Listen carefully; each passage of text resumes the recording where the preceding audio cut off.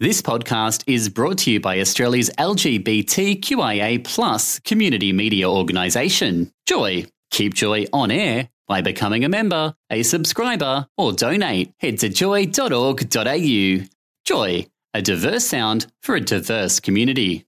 You're listening to a Joycast from GLBTIQ community radio station Joy 94.9. Welcome to the Rainbow Report. News, opinion, current affairs for the rainbow community from Joy 94.9. Australia's only full-time gay and lesbian radio station.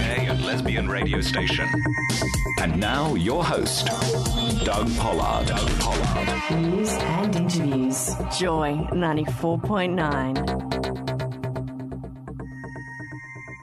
Welcome back, Douglas. I took the time off last week to do my little stint with the Ministerial Advisory Committee, but I'm back with you again this evening, and I'm joined tonight by my newly minted producer and, for the time being at least, regular co-host James Newbury. Good evening, James. Good evening, Doug. And what a wonderful show we have for you tonight. Well, we do, and I'm now going to tell you all about it. Politics, once upon a time, used to be pretty simple. You decided which broadly based party you could live with and signed on for their entire suite of policies, including those you didn't like much. If you could be bothered, you worked from within to change the bits you didn't like, and the Labour and the Coalition are built on this model, and frankly, this model seems to be failing. In fact, some would say it's already failed. Instead, politically engaged people are not really joining parties at all, or if they are, they're joining small niche parties, minor parties, vanity parties, as you might call them, that are run for people like the Bob Catter Appreciation Society or the Clive Palmer Appreciation Society. Well, indeed, yes. So far, membership of one, as far as I know. But some minor parties are having a bit of an impact, and one of them is the Australian Sex Party, and also in the studio with us tonight is their leader, Fiona Patten. Welcome back, Fiona. Thank you, Doug. Thanks, James. And we'll be talking to Fiona in just a moment. Now, a lot of people nowadays do their politics not through a party, but one issue at a time. They organise a slut walk, or they run a petition online, and so on and so forth. But all this stuff is very much dependent, as are the minor parties indeed, on the media. And are the media really as unbiased as they like to pretend, or are they as biased as we think? And does that matter? Are any of us listening to them anymore? So to help us out tonight, we'll be talking to Dr. Volker Hanusch, media expert from the University of the Sunshine Coast. And also helping us out, we'll have Dr. Margaret Simons from the director of the Centre for Advancing Journalism, who also writes for Crikey, The Age, Morning Herald, Griffith Review, The Monthly, and everything else you can name. So, very knowledgeable person, and she'll be joining us in a little while. Now, as I just said, the old parties are diminishing and the independents and the minor parties, like the Sex Party, are coming more to the fore. First off, Fiona, when you started the Sex Party, people thought it was a bit of a joke. They looked at the name and thought, why couldn't they call it something sensible? I think we got kind of past that point at the moment. How big an effort are you going to be making at the upcoming general election? We're going to make a huge effort. This is our second federal election, and I mean, as you were saying, we really were only just registered at the last federal election. So we're standing Senate candidates in every state and territory. And had they not doubled the nomination fees, we were hoping to stand in almost in an awful lot of lower house seats. But I'm still very hopeful that we will cover most of the lower house seats in Victoria. Do you think this sudden jump in the fees was designed by the old parties to put a crimp in the new parties? I have absolutely no doubt that is exactly what it was about. Oh, that's a thought unworthy, Doug. Although Anthony Green, the election expert from ABC, he suggested it was because the writing was getting too small on the ballot paper for the ageing baby boomers, and that if there was any more, they'd have to... I beg your pardon. I know. Doug, you and I are both with our glasses here tonight. And I'm here with my perfect vision. 2020, straight down the shotgun. Indeed. So it is going to put a crimp in your style then, because you're going to have to raise that much more money to do as much as we did before. Look, I mean, just for an example, in most small parties, their big campaigns are for the upper house, for the Senate. Mm-hmm. So to run in every state and territory, it did cost $16,000 for a political party. It's now going to cost $32,000. Now, I know that sort of money, $16,000 is, probably toilet paper for the Liberal Party, but for the smaller parties, this is going to have a huge impact, and I think it will actually stop some of the smaller parties from putting their name on the ballot in all of the states. They're going to have to just pick and choose. Fiona, do you think that this is a great time to move towards the budget? Could these fees be ways of raising revenue because the budget's not in great shape, as your reply mentioned? Well, I suppose in that case they should be encouraging more and more small parties to help with that budget deficit. As you know, James, I have some other ideas on how we could fix that budget deficit, and I don't think it's on deposits. No, I think this is a real cut into our democratic rights. And as a country that has, generally fairly egalitarian, and also, I suppose, because voting's compulsory here, I think that we should make it as possible as we can for people to stand for public office and to nominate. And I would prefer to see that. Frankly, I would probably prefer to make it harder to become a political party, but once you're there, we should encourage you to run in as many places as possible. Yeah, I suppose the excuse is that they want to deter the frivolous. But, frankly, I think politics could do with a bit more frivolity. Yeah, I know. And look, is Clive Palmer frivolous? He's rich, so it doesn't matter. No, that's a minor party, not a minor party. Yeah. Perhaps we'll have a Reinhardt party next. Party. It's Clive's pup party. Why bother with politics when you can just buy the media? Well, yes, we'll get to that later in the show. We'll find out who is where. So let's turn for the moment, getting onto that media issue slightly. Everybody got a crack at replying to the budget. Right? So we had the Greens coming up and making a speech. We had Tony Abbott getting up and making a speech. You had a response to the budget too, but I don't see much of it in the press. No, I think that was really disappointing, and this is only going to get harder. That I thought, had quite some sensible responses to the budget. Well, it was certainly controversial enough to interest a news journalist, I would have thought. I would have thought so, but it was completely ignored. And frankly, I think we did have some new ideas. And as a party that's polling around 6 and 7%, it is. I think it is worthy that we get a voice out there. James, you've got some messages coming in here. Yes, so the message which most interests me is community media is the only true independent media from Leany. What do you think about that? Do you think we can rely on the commercials, Fiona, or is it just radio stations like Joy that actually care about truth in media? Look, I think Joy certainly allows for a much more diverse range of voices to be heard, and the major media really does still focus on that old 2-3 party preferred. So, yeah, community radio or community media does that to a degree. But do they have the reach?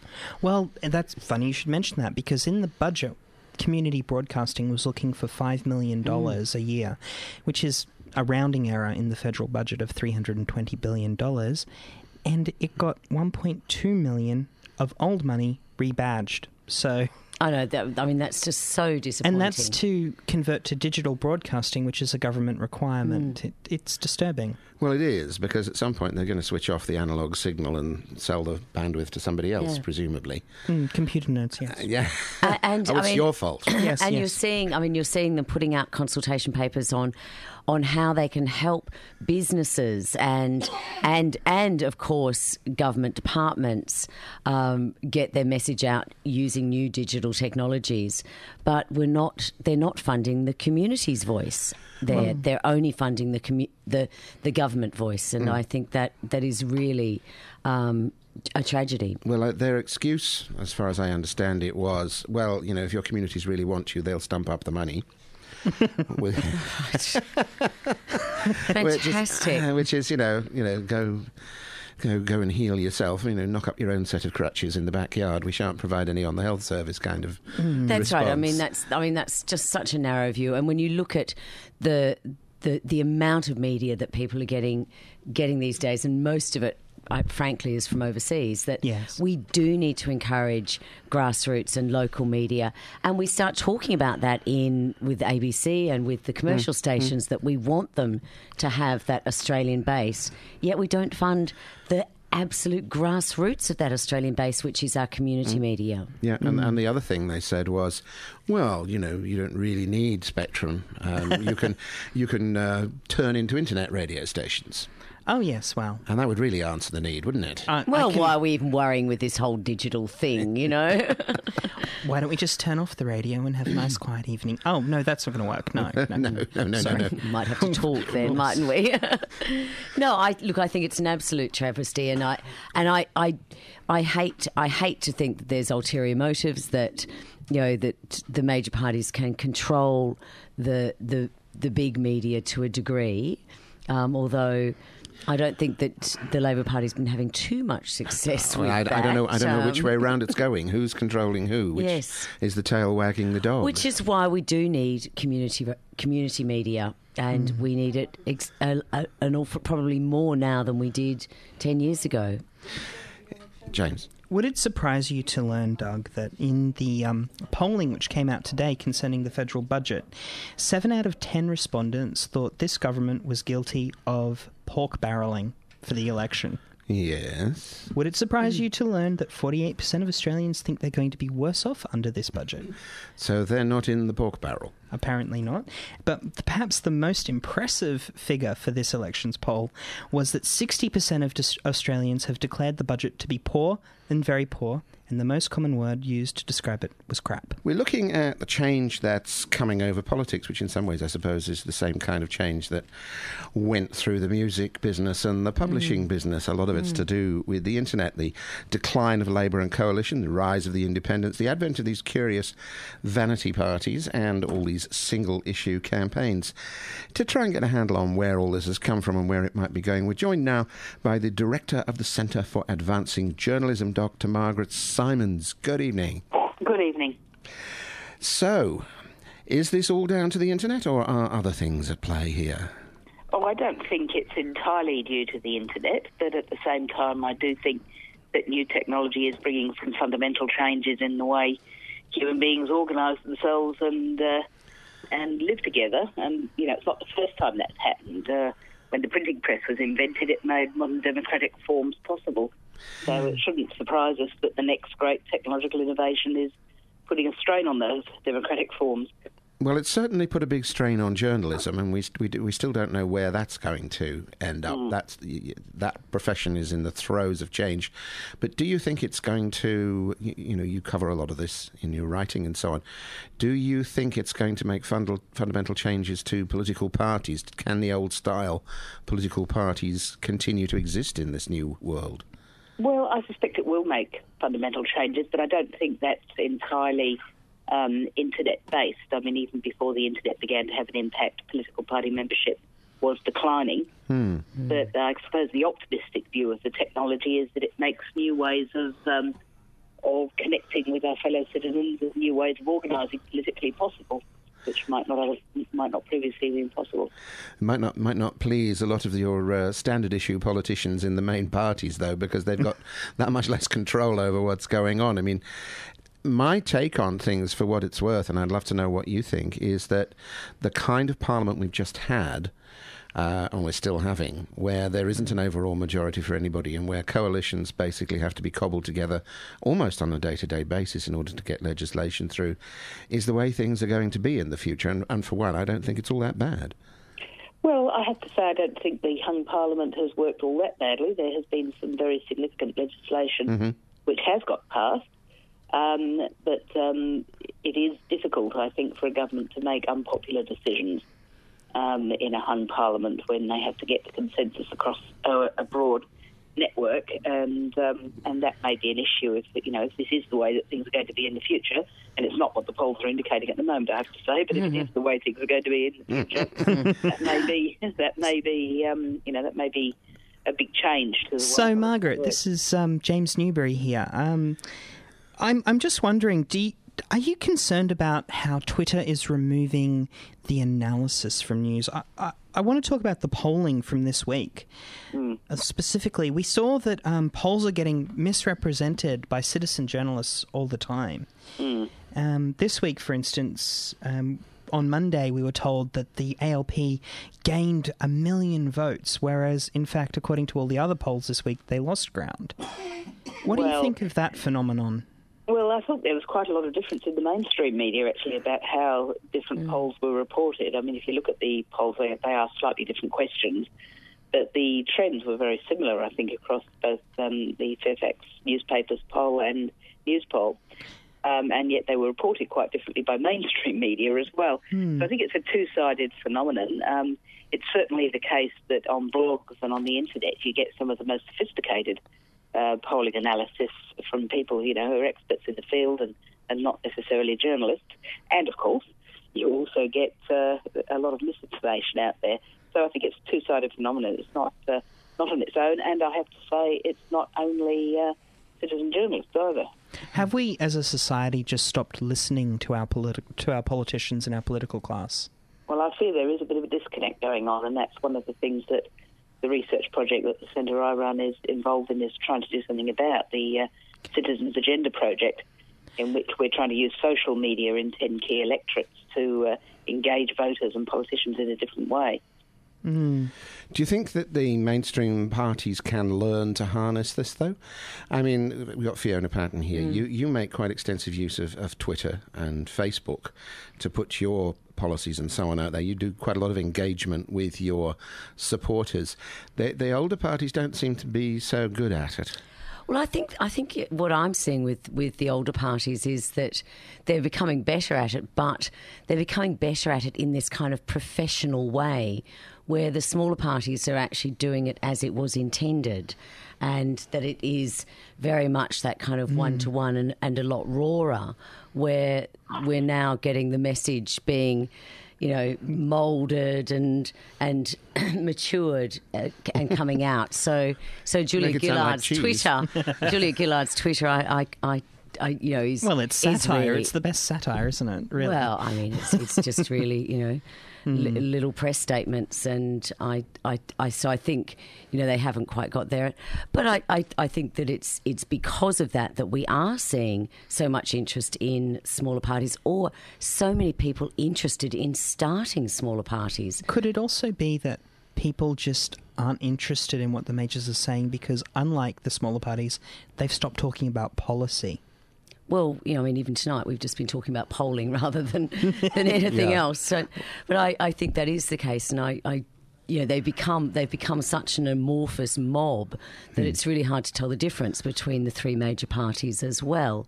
That they're sort of all fighting for that, that first 3 minutes of a news grab, or that first 15 seconds of the 7 o'clock reports. Margaret, I want to bring you back in on this, because my question is basically, have we just simply become more Americanized in our politics, where we're now we don't talk really about Labour and the coalition. You could never have a sex party in America. But we talk about Abbott and depends Gillard, upon the postcode, really. I think there is more of a presidential trend, if you like. I mean, obviously we don't vote for a president in the same way as the states, but as you say, people tend to think of it as a contest between leaders rather than between policies. But, it's hard to know that, because that is the way the media reports it. And I do think, and certainly some of the research we've done suggests, that there is a bit of a disconnect between the way the media reports politics and the way the average citizen experiences politics. The average person is concerned about what's happening in their street, in their hospital, in their school, in their family, and isn't necessarily all that focused on the personality politics as their first point. In fact, often I think are quite turned off and bored by that. But that doesn't necessarily mean they're not concerned about policy issues. I think what I'm also finding out there, and particularly I suppose with a young party that attracts a young voter, is the lack of knowledge of the political system and of the electoral system.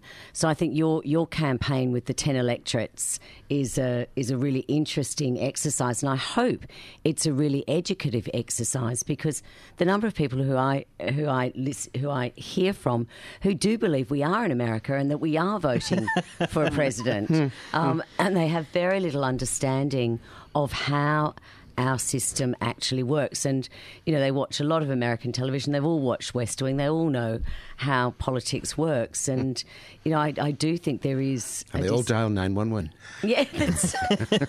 I blame television. More radio is the answer. More radio. James, I think we have a message here which is Yes. pertinent. Okay, so... for my opinion, politics of the major parties is totally about spin on spin to get through to the next election, to keep a grip on their personal remuneration. Most people are just over the spin and believe there is no substance in our pollies, and may look to the minor parties to push single issues. Media controls pollies. They will bias a party that favours that favours the personal interests of media owners, and that's from Dean. Well, that's a very cynical viewpoint, isn't it, Margaret?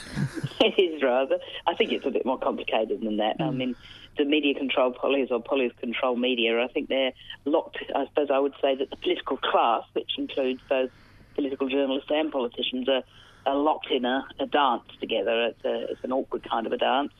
But the difficulty is that the ordinary citizens tend to look on or look away and not really feel that it's anything to do with them. Yeah, it is kind of exclusionary in that way, isn't it?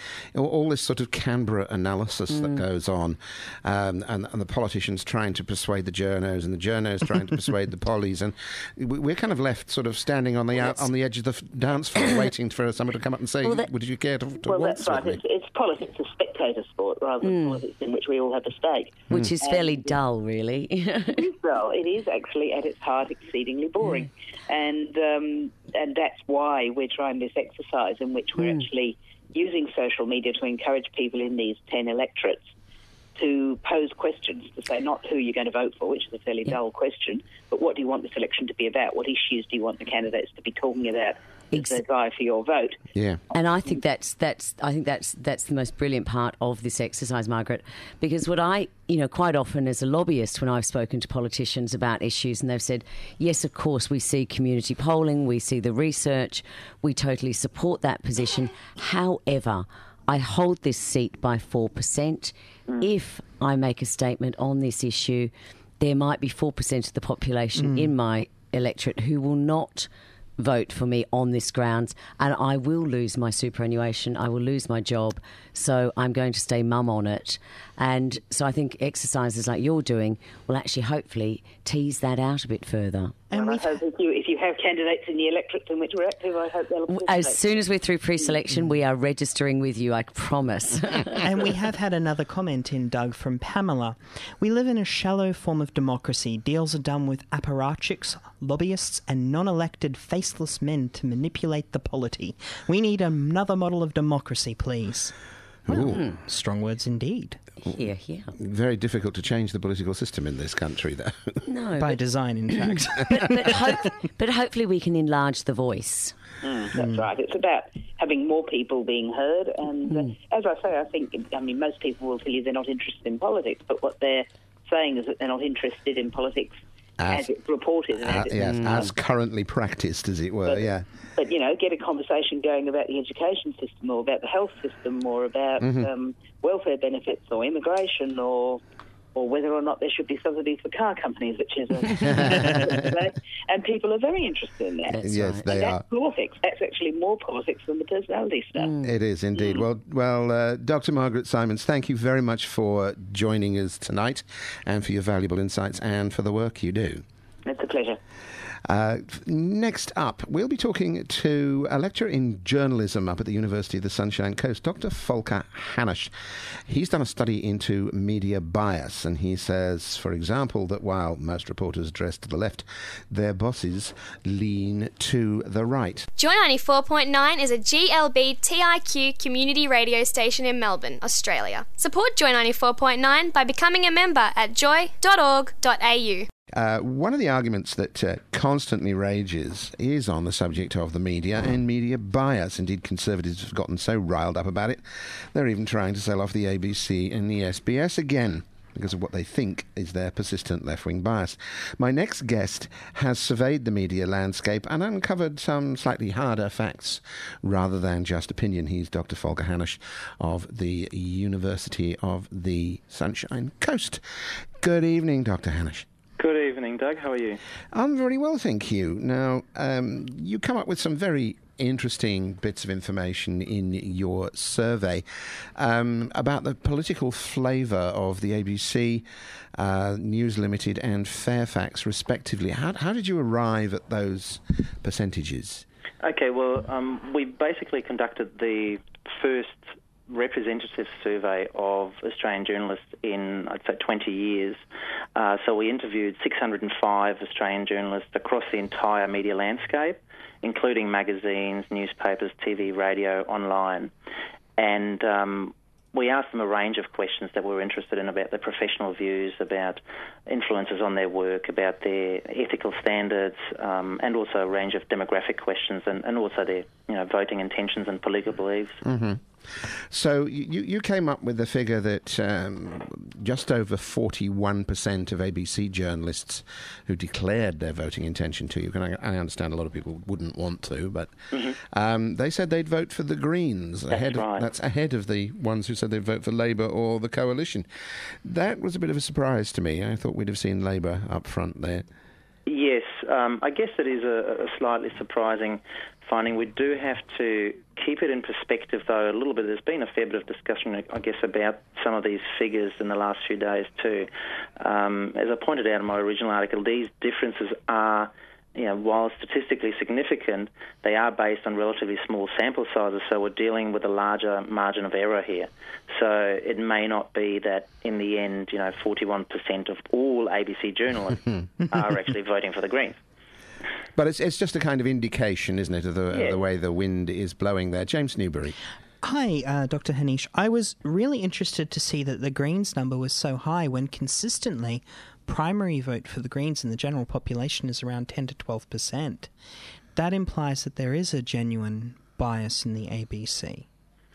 Well, look, I think there is a trend towards a higher representation for the Greens. Again, the numbers are relatively small, and we've also got to remember that for News Limited as well as Fairfax, we came up with 20% vote for the Greens. So, which is still double the number of the general population. I guess few people would accuse News Limited of being biased towards the Greens. Oh, that communist rag the Australian, for instance. Yes. Exactly. So, yes. I think, again, there is a slight difference, and it may be that ABC journalists is slightly more to the left than News Limited or Fairfax journalists. That is quite possible. I was interested to see, in fact, that you quote 54, nearly 55% would vote Labour at Fairfax, and even 46.5% at News Limited, which was much higher than the number who said they'd vote for the Coalition at 26.7%. That was a surprising figure given the persistent and very obvious pro-coalition bias in those papers. But then came another little figure, which was the one about senior management who actually take rather a different view to the reporters on the ground, don't they? Yes, and I think that is really probably the most significant aspect, I think, of this research, because amongst senior editors, so that's managing editors, editors-in-chief, those who really have the say in the newsrooms around the country, 43% of those would vote for the Coalition, and only 34% for Labour and 11% for the Greens. So that's much more a representation of, I guess, the general population out there at the moment. Yeah, that was also quite shocking to me, Dr. Hanusch, that it was almost today's polling numbers, in fact, from Morgan. What we have going on at the moment is roughly 54-46 on a two-party preferred basis, with 54% primary vote. With 48% primary vote going to the Coalition, which is 5% less than what the senior editors said, so you can't really say that they're more right-wing than the population. No. Then you've got the Labor Party on 34.1, which is, in fact, less support. But once again, the Greens are about right. How far out do you think your numbers are? What's your confidence interval here? Look, again, I think the numbers have, because we're again talking about smaller sample sizes for the senior editors and the rank and file. Overall, the study has a margin of error of 4%. Now, again, not everyone answered that particular question, so perhaps it's more 5%. When we're looking at those individual categories, it goes up higher depending on the number of responses. So we had about 83, I think I said in the article, senior editors. So that's, maybe more a margin of error of about 9%. If you look at just the raw numbers, what is the important thing is that if you tested for any statistical difference between the senior editors and the rank and file, you do come up with a significance level. So that means that there is some difference going on, but we can't necessarily put it into numbers that it's now 15% difference or something like that. So would you say then that because of this kind of corrective bias, if I could put it that way, among the senior editors, that less of the supposed Green bias or Labour bias that's at their grassroots within these media actually makes it into the pages or onto the screens, that what actually comes out at the other end is probably pretty close to the beliefs of the general population? Well, yes. I mean, and again, the question is, excuse me, the question is, do senior editors model their decision-making or their political beliefs after the general population, or does the media affect the general population's political, their vote? Again, it's not very clear-cut. We don't actually have all that much evidence that says, direct influence on the public if articles are politically skewed. And at the same time, we also don't have a lot of evidence that suggests that your political beliefs will automatically skew your reporting as a journalist. There's a professional framework within which journalists work, and so for those rank and file, for example, there are the senior editors as an influence, their personal beliefs, ownership, cultural influences, a whole range of aspects. I mean, I've always believed, really, that at the end of the day, people can detect bias when they see it in their media, and they kind of apply a discount, so to speak. So they say, oh, well, this is on the ABC, so it's bound to be a bit lefty, so I'll take that into account. Yeah. Or this is in the Australian, so I know it's somewhere in right-wing nut territory, so I'll apply that discount then. Not according to Dr. Hanish's. According to this, the Australian. And that's just me showing my bias as a journalist. Yes. It's a fascinating study, Dr. Hanish, and I'm sure it will give many people pause for thought to think that so many News Limited journalists are actually on their side and they never knew. Dr. Hanish, thank you very much for your time tonight. No problem. Thanks for having me.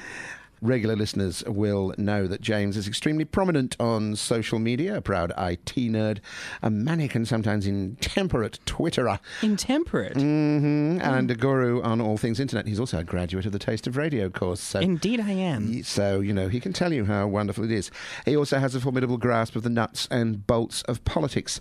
So we're going to chew over what we've heard so far tonight and throw a few more things into the pot before we go. But before we get to that, James, we have some new messages in. We do. Okay, so the first one is, lovely to hear from a smart woman in Fiona Patton. Do you think people take them seriously with a name like that? Good luck to her. Well, in answer to your question, I think the name is more of a plus than a negative for the ASP because it gives them the ability to get under people's skin and underneath their shells and protective sort of barriers. What do you think, Doug? Well, it seems to be quite good for catching people a wee bit off balance, shall we say, which is no bad thing in politics, considering how kind of buttoned down and uptight so many of our politicians are, at least in public, and privately is a different matter, as Craig Emerson will explain shortly in court. But I think it's also that it's aimed at a different demographic. It's not aimed at people like me or even at people like James. It's aimed at people who disengage from politics, like Todd here, who's sitting the other side of the desk. It's Gen Y, trying to get them fired up. I think as well, it's also important to remember how people process political messages. When they have time and the energy, they will actually assess it. So some people will sit down and make time to read policy and go, oh, look, the Gonski review is great, but I'm not happy about how they're pulling $2.8 billion from universities to fund finger painting in year 3. So that's what's called the central path. Then there's another one called the peripheral path, where you go, oh, I just don't like that Tony Abbott and that Julia Gillard's awful.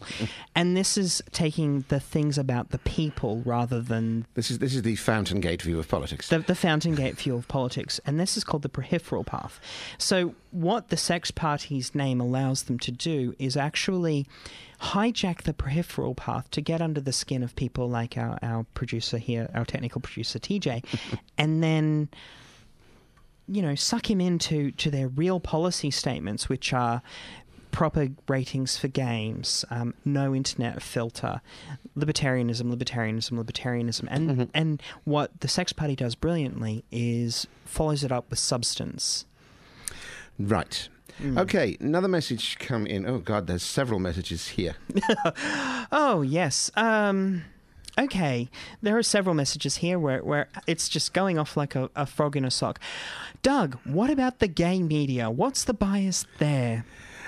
Well, the gay media has a specific niche role to play. You're talking to the gays? Yes. It is a specific role to, well, I think it's got two functions. One is for us to talk to one another and find out what we're up to and help cement us together as a community and discover what we do want and what we do think, which is incredibly diverse.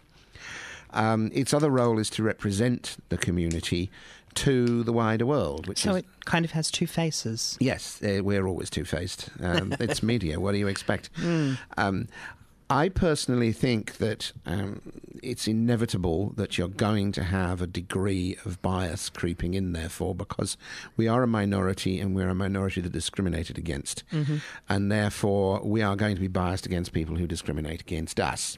Which is perfectly reasonable, but I think... And I think we're upfront about that. Yes. But I think we need to be a little bit more like Warren Mundine, Indigenous leader and former president of the Australian Labor Party. He resigned his membership and very publicly stated that he's going to work with anybody because Indigenous issues are bigger than party politics, and I think the same is true for us. Yes, I think that's where we need to get to. We have been rather kind of cemented to the hip of the Labor Party. Well, Rainbow Labor have done wonderful things, but I think it's time we expand our reach, much like we need to take a page from the Australian Christian Lobby's book. Well, perhaps we should vote for Julian Assange. Oh, Julian Assange. Well, Julian Assange is interesting. He's locked in an embassy in London, and we've had actually a question here, so that was a lovely segue, Doug. I know. Asking, how is he going to run for office? Well, the rules state, provided he can sign the paperwork and the paperwork gets back to Australia, he can be on the ballot. It doesn't matter. You are not obligated to hold any campaign events. You are not obligated to shake the hands of a voter or kiss any babies or anything of that like. So yes, he can actually appear on a ballot, and if he gets enough votes, he will become senator-elect for, I believe he's running for Victoria. He's running for Victoria, yes. So that's the answer to your question, Andrew. Yes. However, there is a technicality, Doug. In order to get his diplomatic passport as a senator, he needs to be sworn in first. And he can't leave the embassy until he's under diplomatic immunity or finds a bit of a catch-22 here. Yes. So the second he... So couldn't we just sort of send the ambassador round to the Ecuadorian embassy? Well, it would need to either be the Governor-General or Her Majesty Queen Elizabeth II. Oh, that'd be nice. So he can invite Her Madge round for tea. Yes. I think we're now moving into a part where WikiLeaks, frankly, is a vanity party. And I just don't see how Queen Elizabeth could possibly hop into a cab and go down to the embassy and say, I'm here to swear you in, Mr. Assange. I just don't see it happening. I don't know. I certainly can't see Liz dropping in for tea. I can see Quentin might do it. Do they drink tea in Ecuador? I thought it was coffee. Probably yerba mate or something like that. Fabulous. Yes, which is disgusting, by the way, if you've ever tried it. It's like boiled lawn clippings. So what we're seeing, though, is a rise in single-issue politics, where people like me set up online campaigns to go about and make one single change. That would seem to tie in with the next message that we got in here, which I will read. Further even than what you suggest, Doug, it seems that increasingly people aren't just accounting for bias, but seeking it out. It's not just niche parties that benefit from social media proliferation, but niche media. Increasingly, people look to consume media that reflects their own biases. Thanks for that, Sarah. Well, the echo chamber effect. Yes, I have to admit, I have two Twitter accounts, one that I follow when I just want nice things, and one that I look at when I want to be engaged with the world. I think that this echo chamber is getting worse because we have the ability to filter out anything. Google News will automatically, based on your searches and what you're interested in, bias the media getting to you from news.google. So I'm getting lots of things about computers and technology, whereas Doug seems to get a lot more about, well, everything, really. Well, it's curious. It's a bit like... It's a bit like when you shop at Amazon or something like that. You buy 2 or 3 things, and that immediately narrows down the kind of range of things they will offer to sell you. So you keep getting suggested stuff by, you bought this, other people who bought this, bought that, maybe you'll be interested in this. It kind of narrows down your choices all the time. Obviously, you can break out and go and find stuff on your own, but I think something of the same thing tends to happen with your news feeds as well, that you only end up... it's hard to come across anything serendipitously. It is. Unlike a newspaper, when you open up this big thing and flip through it and then throw it at people, you don't have the opportunity to just stumble upon things. And that's why there are websites like StumbleUpon, which are designed to break you out of this echo chamber. Yep. Which is driving us all insane, I think. So what a lot of people are getting, and I think even the professional politicians think they're getting it, we're seeing a lot more of people thinking, oh, well, I'm hearing these messages that I'm sending out, therefore it must be what the population thinks. And that's how a lot of this stuff is kind of self-reinforcing now. Before we wind up, which we're going to have to do in a minute or two, I wanted to get on to the subject of single-issue campaigns and these petition sites, because we've talked about minor parties and we've talked about the death of the old parties. One of the big influences on politics these days does seem to be these massive petitions that get ramped up online. Jason Ball, to mention, but one has had gained a certain amount of leverage with the AFL through getting a lot of signatures on his petition to combat homophobia in the AFL, and he's not the only example. But I think people ought to know that some of these petition sites are not quite as benign as they look on the surface. Yeah, so if we look at, for example, let's start with the big one. GetUp.org was started with seed money from the Australian Union movement and is heavily biased towards convincing you to vote Labor. Then you've got ones like AllOut.org, which is specifically owned by the gay community and will not take money from anybody but its members, who are trying very hard to be a very, very neutral platform specifically for pushing the gay issues. Those are all fine. Where I think you've also got Avaz, which is the UK-based one. That, I think, is charitably funded. It's charitable foundations and membership money. Yes. And therefore not beholden to any corporates or government departments or whatever. And these organisations, except for GetUp, are all publishing financials. So the ones that are publishing financials, I think, are okay. Where I start to find problems is in your GetUps and your Change.orgs, where they're not publishing financials. So Change.org is interesting because it's owned by a lobby group in K Street in Washington. It's also interesting in that it's not the only one, but it's also interesting because it's actually a commercial business. That's right. It's trying to make money. It doesn't care about social change, or it may. Well, but money is its primary. Its primary focus is on money. It's an American company. What else would it be?